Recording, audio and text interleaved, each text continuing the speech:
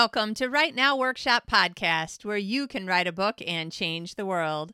I'm your host, Kitty Buchholz, and this is episode 171, Writing from the Middle, an interview with James Scott Bell, coming to you on Thursday, December 26, 2019. As I mentioned last week, I am going to be playing an encore episode today and next Thursday. So it's an interview from, most of them I think are going to be from near the beginning of the podcast when I say most of them. This is only the second time I've done an encore. The first one that I did was a few weeks ago when I was so sick with bronchitis that I couldn't even speak at all. So this is only the second encore. This is actually episode 14 that's from January 2018. So almost 2 years ago. Unless you've been listening all the way through, you might not have heard this episode, and it's one of my favorites, which is why it's today's encore episode. I wanted to also wish you a Merry Christmas and Happy Boxing Day if you're listening to this on Boxing Day. Probably most of you are actually listening to this at some point in the future, in which case I hope you had a very happy holiday of whatever kind of holiday you're celebrating. I hope that the weather has been kind and your waistline has not gotten exceedingly beyond what your genes can handle. I have been eating so many delicious Christmas desserts. It's been fabulous. But my husband and I have also been going to the gym because we're like, well, you know what? We need to keep up with how much we've been eating. So I hope that you are having that kind of a very fun holiday. I am, after I finish this episode, going to go play video games with my husband, which will be very fun. We haven't done it this way ever, and we haven't played together in a long time because there aren't that many games that you can play together sitting on the same couch with two controllers. Most of them you have to be at two different consoles, two different TVs, which makes me a little crazy. But anyway, so we figured out a way to play together, and that's what we'll be doing soon. That's pretty much what my week is probably going to be about: reading, playing video games, watching movies and TV shows. We just finished watching the 3-episode A Christmas Carol that's on HBO. At least it's on HBO Nordic here in Sweden. I don't know if it's someplace else, but really, really interesting. Guy Pearce as Ebenezer Scrooge. Great cast, people that you're like, wait, I know that person. And a very interesting take that I actually thought, this sounds a little bit more realistic to what I would expect for someone that horrible. How in the world could you change somebody without it being a musical? Anyway, that was super fun. If you haven't seen it and you're like, oh, I need something to watch, give that one a try. Boy, I could sit here and tell you all the great Netflix shows that I've been watching in the last week or two, and that could be an episode in itself because we've been watching some really, really good stuff. His Dark Materials, we just finished the last episode of that, and Watchmen, we watched the whole first season of that. Also, both of them really interesting and really fun to watch. So, but you might be wondering, why are we talking about TV when this is a writing podcast? Because I get a lot of inspiration and ideas with any kind of story. So even though my husband finds it crazy making that I like country music because he really hates it, one of the things that I like about it so much is that country music so very often has some sort of story that the song's telling. Garth Brooks has a lot. Rascal Flatts have a lot. There's a whole bunch of songs where I'm like, oh my gosh, this entire song is a story, and I love it. I love TV shows and movies because they're stories. I'm actually reading my book, Love at the Fluff and Fold, so I can get back into the storyline and write the second book starting in January. Yay! So I find any kind of story inhalation to be just very inspiring, and it makes me happy, and it definitely helps me. I think it helps me to come up with more interesting new ideas. Also, I was watching It's a Wonderful Life at 6 o'clock this morning because I woke up at 3:30 this morning. Who knows why? And I couldn't go back to sleep. So I finally got up and threw in a load of laundry at 5:30 in the morning. I'm pretty sure I've never done that before. And when I was watching It's a Wonderful Life, there were 2 references that I was like, wait, I wonder if the person who created this other thing took it as a reference to It's a Wonderful Life. And then because I was tired, I forgot what the first one was. But it made me wonder if the Sesame Street people created Bert and Ernie based on Bert and Ernie and It's a Wonderful Life, because I was just noticing a lot of similarities. Maybe it was because it was too early in the morning and my brain wasn't working, or maybe it's because it was real. But these are all the fun things that I find about ingesting any kind of story. So I hope whatever you're doing, whether it's a video game, TV, movies, going to see Star Wars, woohoo! For me, that's happening in 3 days. Yeah, going with a whole bunch of friends, and I'm very excited. Anyway, in whatever way that you're ingesting stories, I hope that it is helping you to feel like you're making your stories better. Now, this particular episode with James Scott Bell, who, by the way, is a fabulous writing teacher. He's written a lot of writing books as well, both with Writer's Digest and ones that he's published himself. And he and I have actually taught together, and I've been a student in his classes before. So we have a lot of kind of interconnections. But he's going to be talking about writing from the middle, which I think is going to give you some really cool ideas if you haven't already started thinking this through. Like, where can I start besides the beginning? I got really hung up on a story that I just had to walk away from for a little while, because for, a month or 6 weeks, I was writing and then trying a new beginning and then thinking and trying to think through, like, what's the real beginning of this story? And I just couldn't do it. And I got to the point where I was thinking, you know what, I'm just going to start with a scene where I do know what happens. Because I just couldn't figure out how the beginning was supposed to go. So listen to Jim. I'm sure it will give you some great ideas. Next week, I will also be back live to give you the intro, but for another encore episode. That's an episode that is played sometime in the last 2 years. And then we'll be back on track after that for, let's see, I think the first totally new episode of the New Year 2020, Happy New Year to you almost, is the Encouraging Words episode that comes out the first Sunday in January. And then we'll have new interviews and stuff after that. Lots of cool people coming up. All right, so that you can get back to your holiday eating or whatever you're doing, me eating and playing video games. And then when I get tired of the video game, I'm going to read, and then maybe nap, and then maybe have dinner and eat some more. I am giving you over to Jim, and I hope that you enjoy the interview and have a very happy new year. I will talk to you again next week. I just wanted to say a quick thing. If this is a podcast that you are finding fun and interesting, I would love it if you would tell your friends about it. It's still new. We're working on our first month now. Yay. And if you would like to leave a review on iTunes, it would be incredibly appreciated. And just letting your friends know.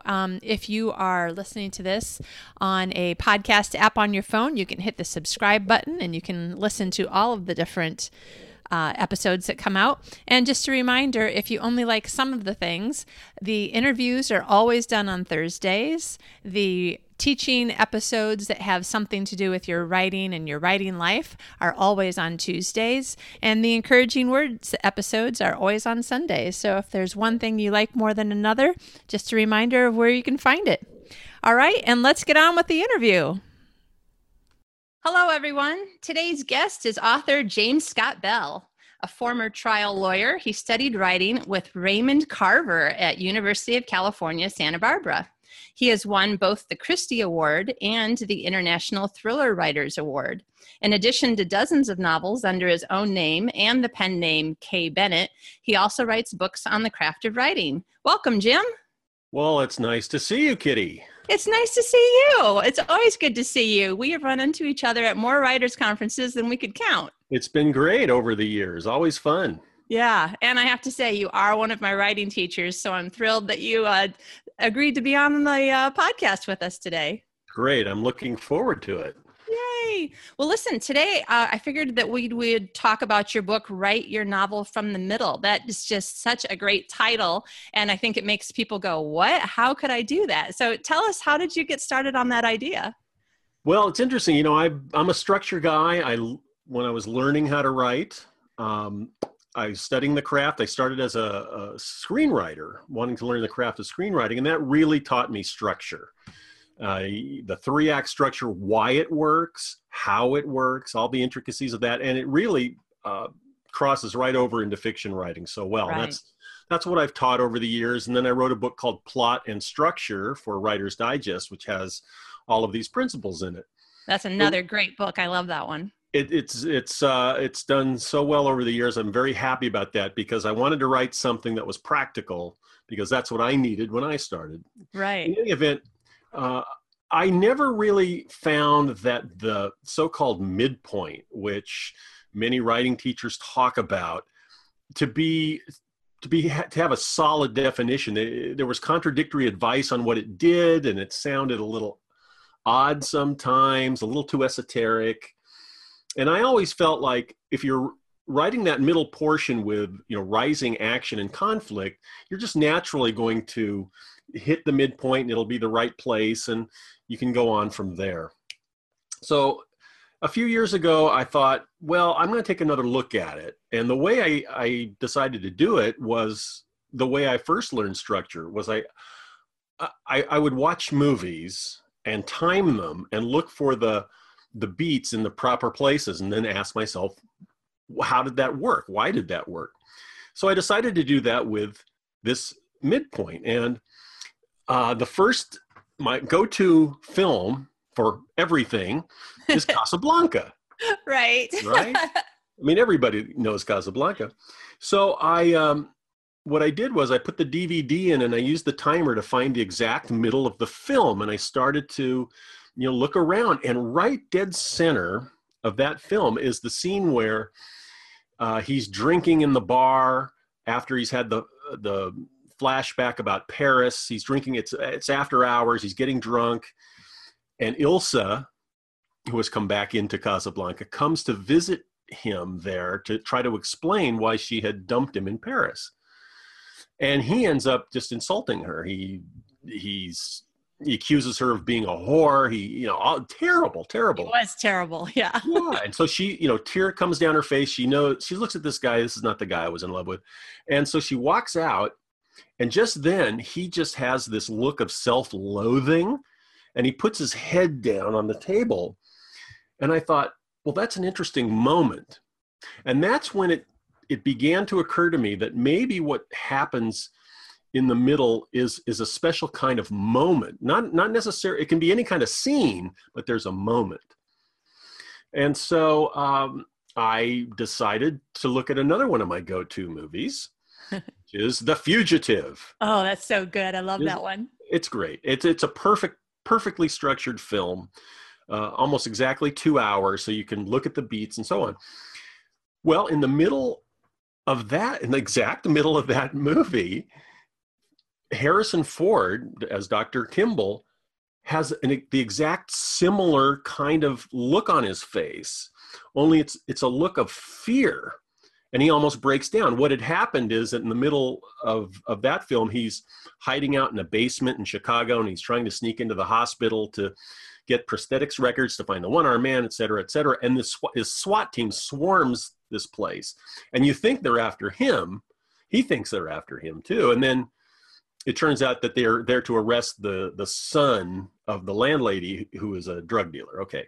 So he has broken down. I thought, well, that's interesting. That's another moment. Bottom line is, after I looked at a couple other films, and then I started to look at books. I looked at Hunger Games. I looked at Gone with the Wind. I just opened up to the middle.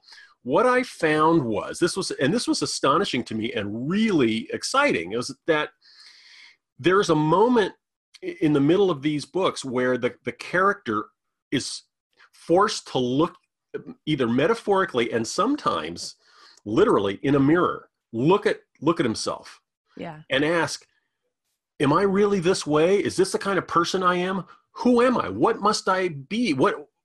That's what Rick is essentially asking himself in Casablanca. Am I this horrible person?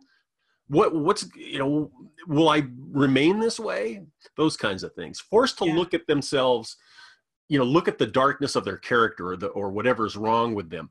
That's one kind of look in the mirror. And then the other kind, which is what The Fugitive was like, because Richard Kimball in The Fugitive doesn't fundamentally change. He's still the same decent guy. Right. But what he sees in the middle is that I'm going to die. There's no way I can win. The odds are way too much against me. And it's the same with Katniss in the Hunger Games. In the exact middle of the Hunger Games, She has a moment at the end of a chapter where she says, I look at the ground and I think this is a pretty good place to die. And then the rest of the book is, will she find the strength and resiliency to survive? Right. So bottom line is that as I tested that theory over many books and many films, I found it to hold true that in films that were really working, or books that were really working, there's this moment when the character has to take stock and either say, I've got to change, or I've got to grow stronger to survive. And then what I did was I started using it in my own writing. I started, my usual process was to kind of build an idea, develop it, and then put out the structural beats. I started to go right to that midpoint and think, what is my story about? Is it about somebody who's got to face an interior issue and grow, or is it about somebody who's got to get stronger and grow? And as I did that, as I brainstormed that midpoint moment, it kind of illuminated the whole story for me. It's like, wow, now I know where I'm headed, even without having to know in detail an outline. So I proposed this as a theory for both people who love to plot and people who like to write by the seat of the pants. That if you get to a point in either your planning or your writing and you want to know what's going on, you get to that midpoint and you brainstorm it and you think about it, and pretty soon, you know what, you'll land on something that feels right. And then that illuminates the whole book. And that, Kitty, in short, is what my theory is about. I like it. I really like it. Now, there's two things that you brought up that I kind of want to get a little bit more of your opinion on. One thing is, do you find that you are using this technique when you are first getting the idea together before you've done the first draft? Or is this a second draft thing that you go back and figure out what your story is about and then realize this is what I need to figure out? Or does it depend on the book?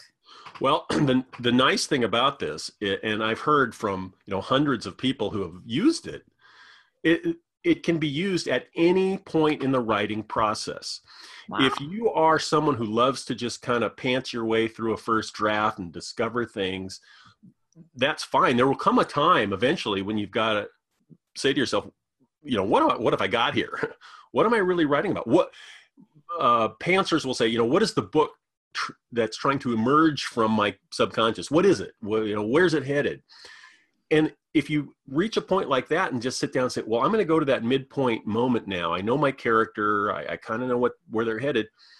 I'm going to brainstorm that look in the mirror moment.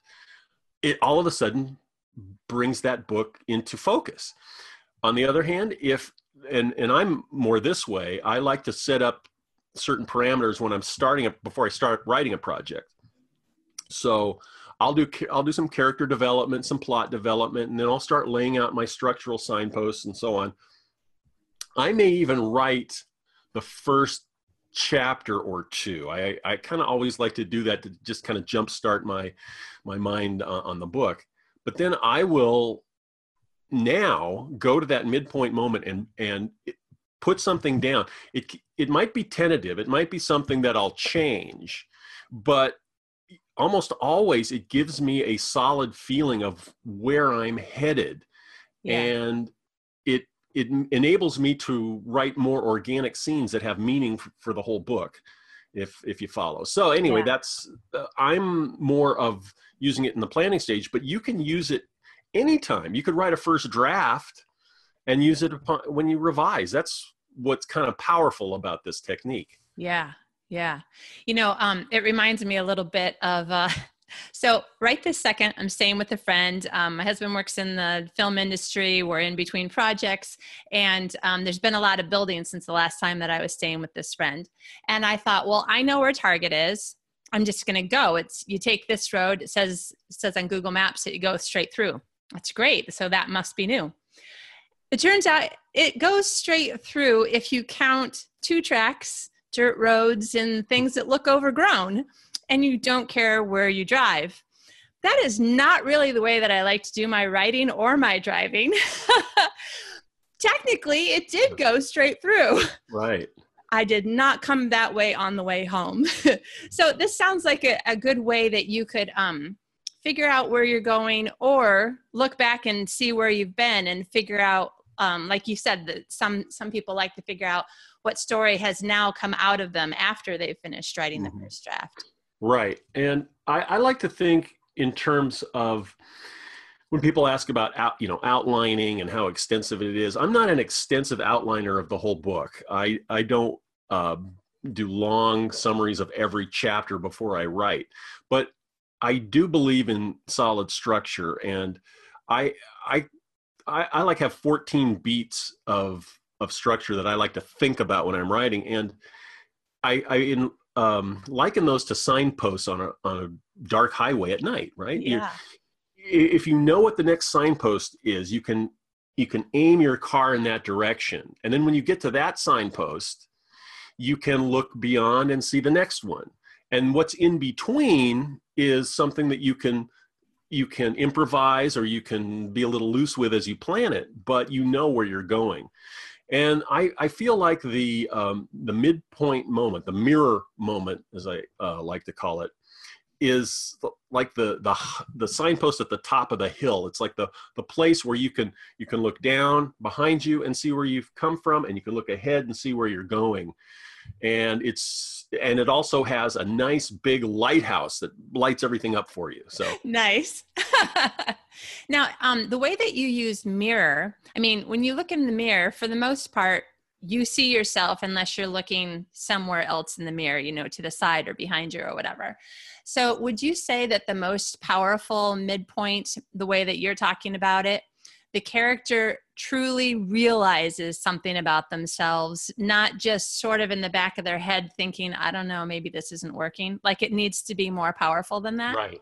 Yeah, it's the point where they look at it's like, people say to some dastardly person, how can you look at yourself in the mirror every morning? Right. And it's like metaphorically, it's like if someone, and sometimes there's a scene in a book where another character does that, where you're confronted with who you really are at that point in the story. You're confronted with it, and you have to deal with it, and you have to wonder if there can be self-loathing, which is what happens with Rick, or there can just be this realization of, this is who I am, and will I stay this way? All of those kinds of thoughts.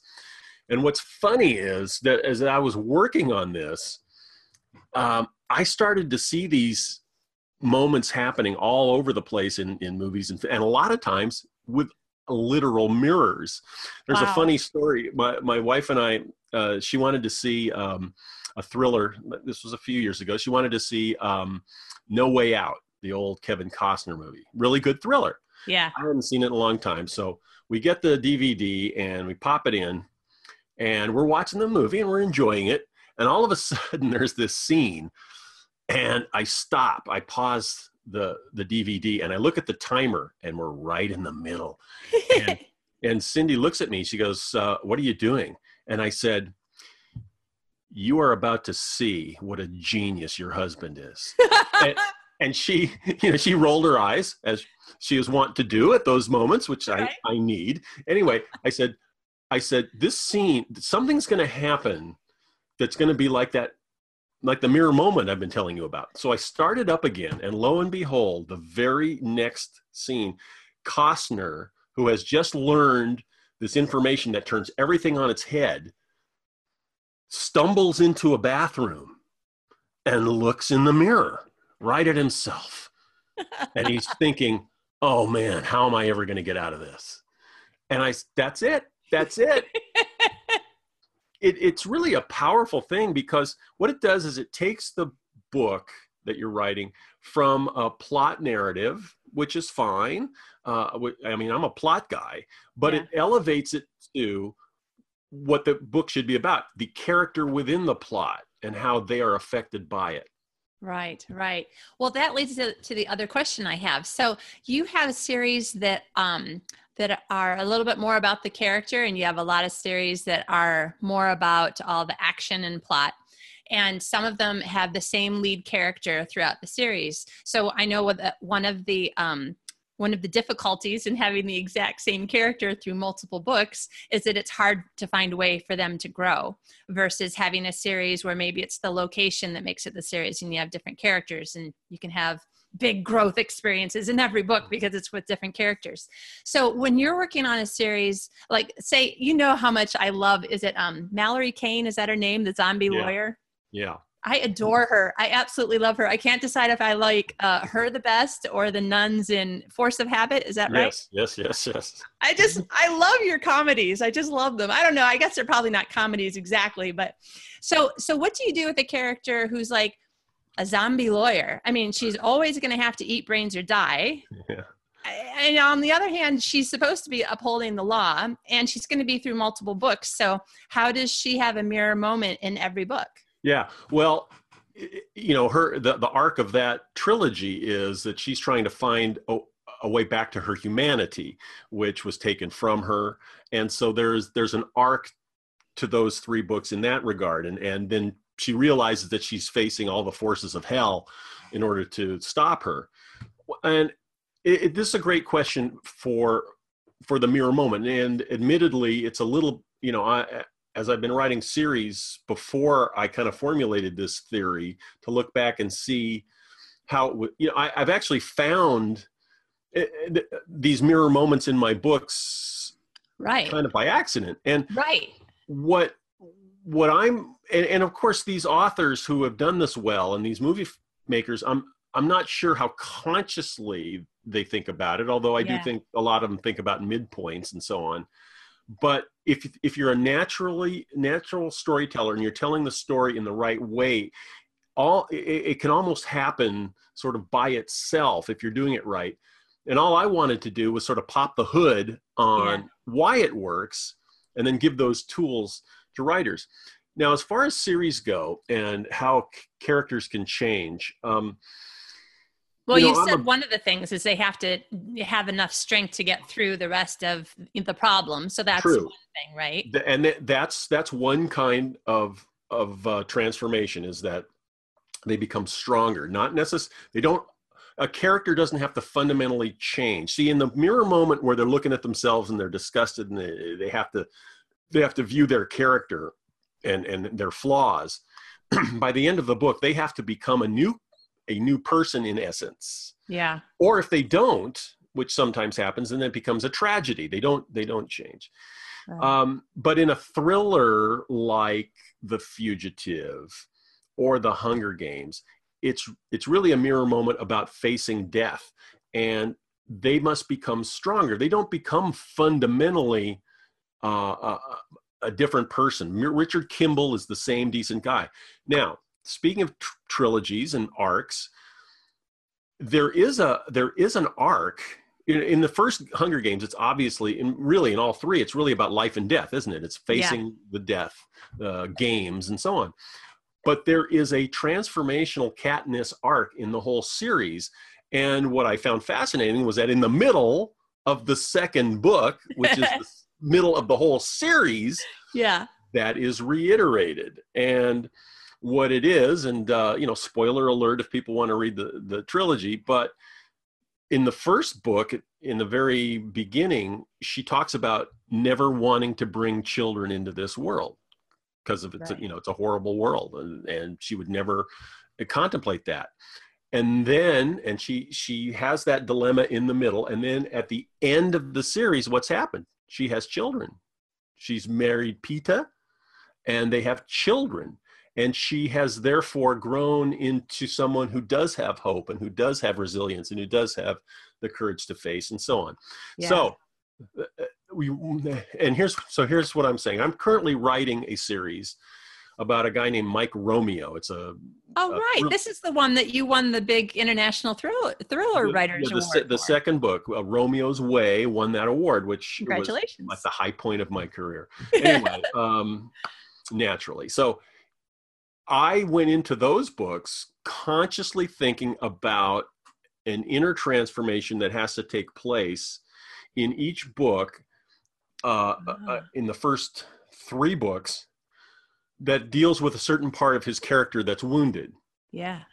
Now, the inspiration for that kind of thing is, one of my all-time favorite writers is Michael Connelly, who does the Harry Bosch books and has started a couple new series. And, what he's managed to do is take on all those Bosch books, I don't know how many there are, 15, 20, he finds a personal growth issue for Harry in each of those that's either a variation on a theme or a new part of himself, like when he discovers he has a child. And it makes those books powerful. And so I think you can do that.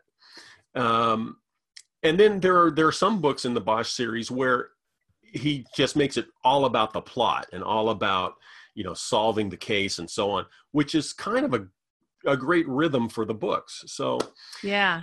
I did do some more planning with this mirror moment idea on the new series because, again, it illuminates for me why I'm writing the books. Yeah, yeah. Okay, this has got me all excited because now I'm thinking about my superhero series where I have one main character through all of the books. I have some side stories, with some of the other characters, but it's funny because, like you said, like in my mind, I know what kind of horrible things she's going to have to deal with in each of the 5 books until we get to the end, and presumably the good guys will win. And well, let's hope so. Yeah, but now I'm like, oh, this is exciting because even though like I have it in my head that I know what will happen in the next 4 books, like this is exciting that I can like put it down on paper and ask myself, how can I make it better? I love trying to find ways to use tools where I can make my writing better, but not change the way I write, which is what I did, in the beginning when I was learning to write. I changed the way I wrote depending on who was the teacher teaching me. Exactly. Yeah. Okay, that's very exciting. And I'm thinking too, I'm just trying to think of, what listeners might be reading. The Jim Butcher Dresden Files series. Yeah. My all-time favorite series. Fantastic. Oh, I love it. And I'm thinking about what you said with that too. And I've heard Jim speak and have and tell us that there are moments when he was told this will be the last book. And so, spoiler alert, at the end of a book that he thought was his last contracted book in that series, he kills him. And then they're like, this is really selling really well. Yeah. I just killed him. And so the next book is actually amazing. I mean, he must have really had to sit down and think that through. Yes, that was a nice challenge, wasn't it? Yeah. But, every single book, there's some other new, different thing. Maybe it's a relationship with his father figure or this old girlfriend that he wanted to marry, or he finds out he has a kid. Yeah. That's... he's like the Michael Connelly of the supernatural in that sense. He really is. Yeah. And he does find that extra added emotional connection. Yeah, yeah. So I'm just trying to think, for listeners maybe who read a lot of like romance or something. See, I'm so used to romance series that they're actually different characters, but it's all the same town or the same family or something like that. But I guess people really just need to go through books that they really like, that are some of their favorites. Would you say that that's a good way to do it? Oh, yeah, absolutely. And film is really, classic films are really a good learning tool because, you can time them and you can look for place. Here's for romance people. I was watching a great Bette Davis classic called Now Voyager. Now Voyager is, it was made in the early 40s, and it is a romance that takes place, I won't give you the whole plot, but basically it's a romance takes place on a cruise.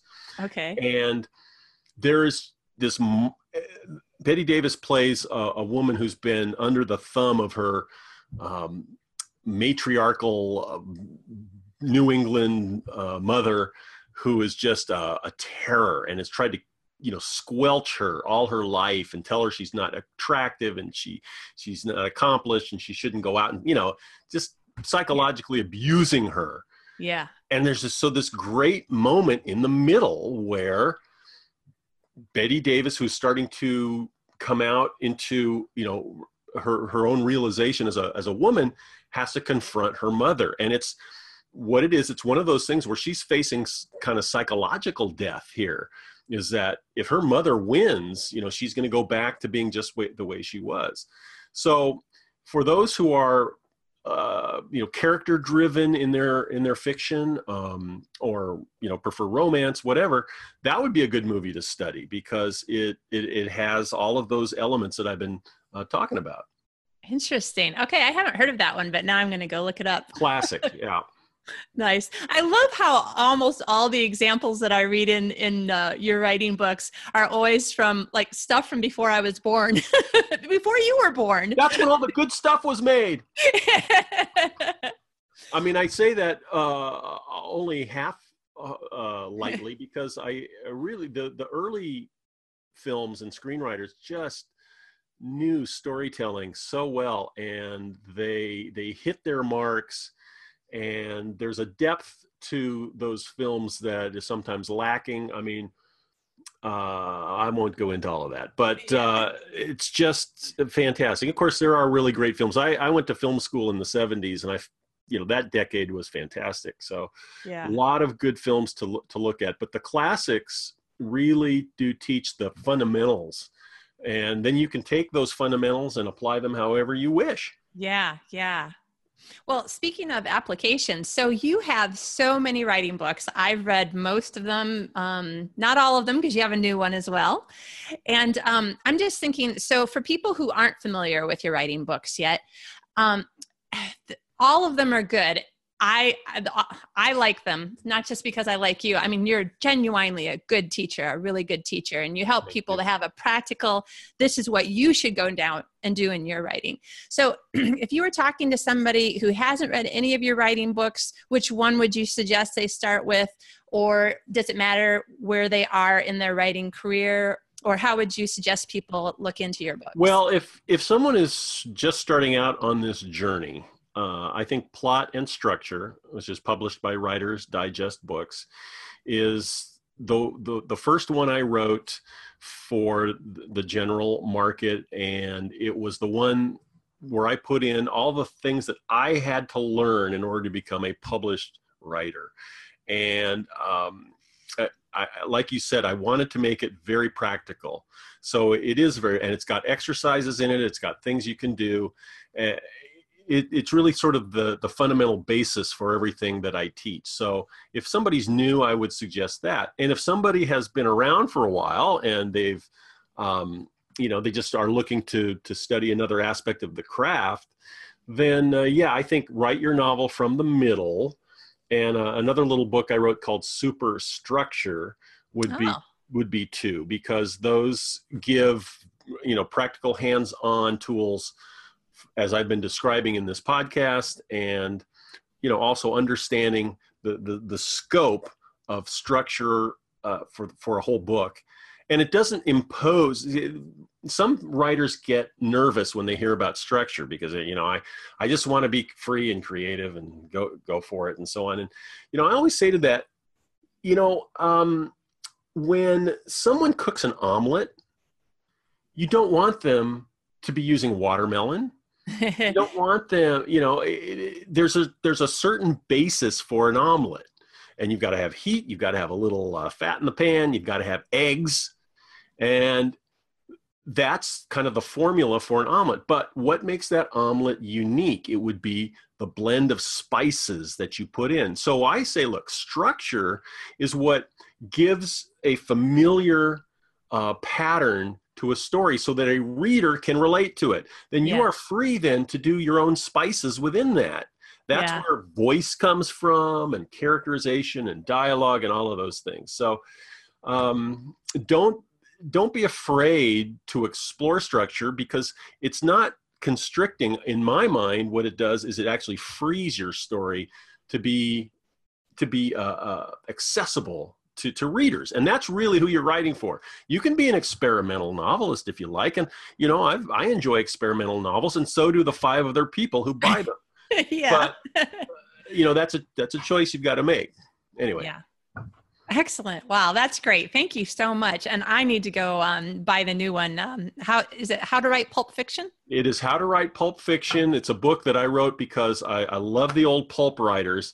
I loved how they got down to business because they had to make money, how to tell a story, how to grab a reader, how to make it exciting. And, but then they were also there were writers in that genre, in that world, who were also great stylists who elevated their stories. These are the ones like Raymond Chandler and John D. MacDonald, who we remember. So, but it's to encourage writers to be prolific and to tell stories and to know what the basics are, and then move on from there however they wish. I love it. That's awesome. Okay, Jim, thank you so much for joining us today. It's been great. Oh, it's been fun for me. And where can people find you on the internet, or where? Well, my website is www.jamesscottbell.com. You can follow me on Twitter at James Scott Bell. Awesome. I also am part of a group blog. It's called Kill Zone Blog. And we have a group of great thriller and mystery writers. I blog every Sunday, and it's usually something writing craft related. And there's a great archive at that site. I mean, that site alone, if you go through the archives, will give you a huge education in the craft of fiction. So nice. I encourage people to check it out. Excellent. And that's killzoneblog.com. Correct. Awesome. And your books are available at all major online retailers? They are. And if you like your writing books in print, you can get it at Amazon.com, BarnesandNoble.com, or you could even have a local bookstore order them. Excellent. Great. Thank you so much for joining us, Jim. Maybe we can bring you back again and talk about one of your other favorite writing topics. Fantastic. Thanks, Kitty. Thanks.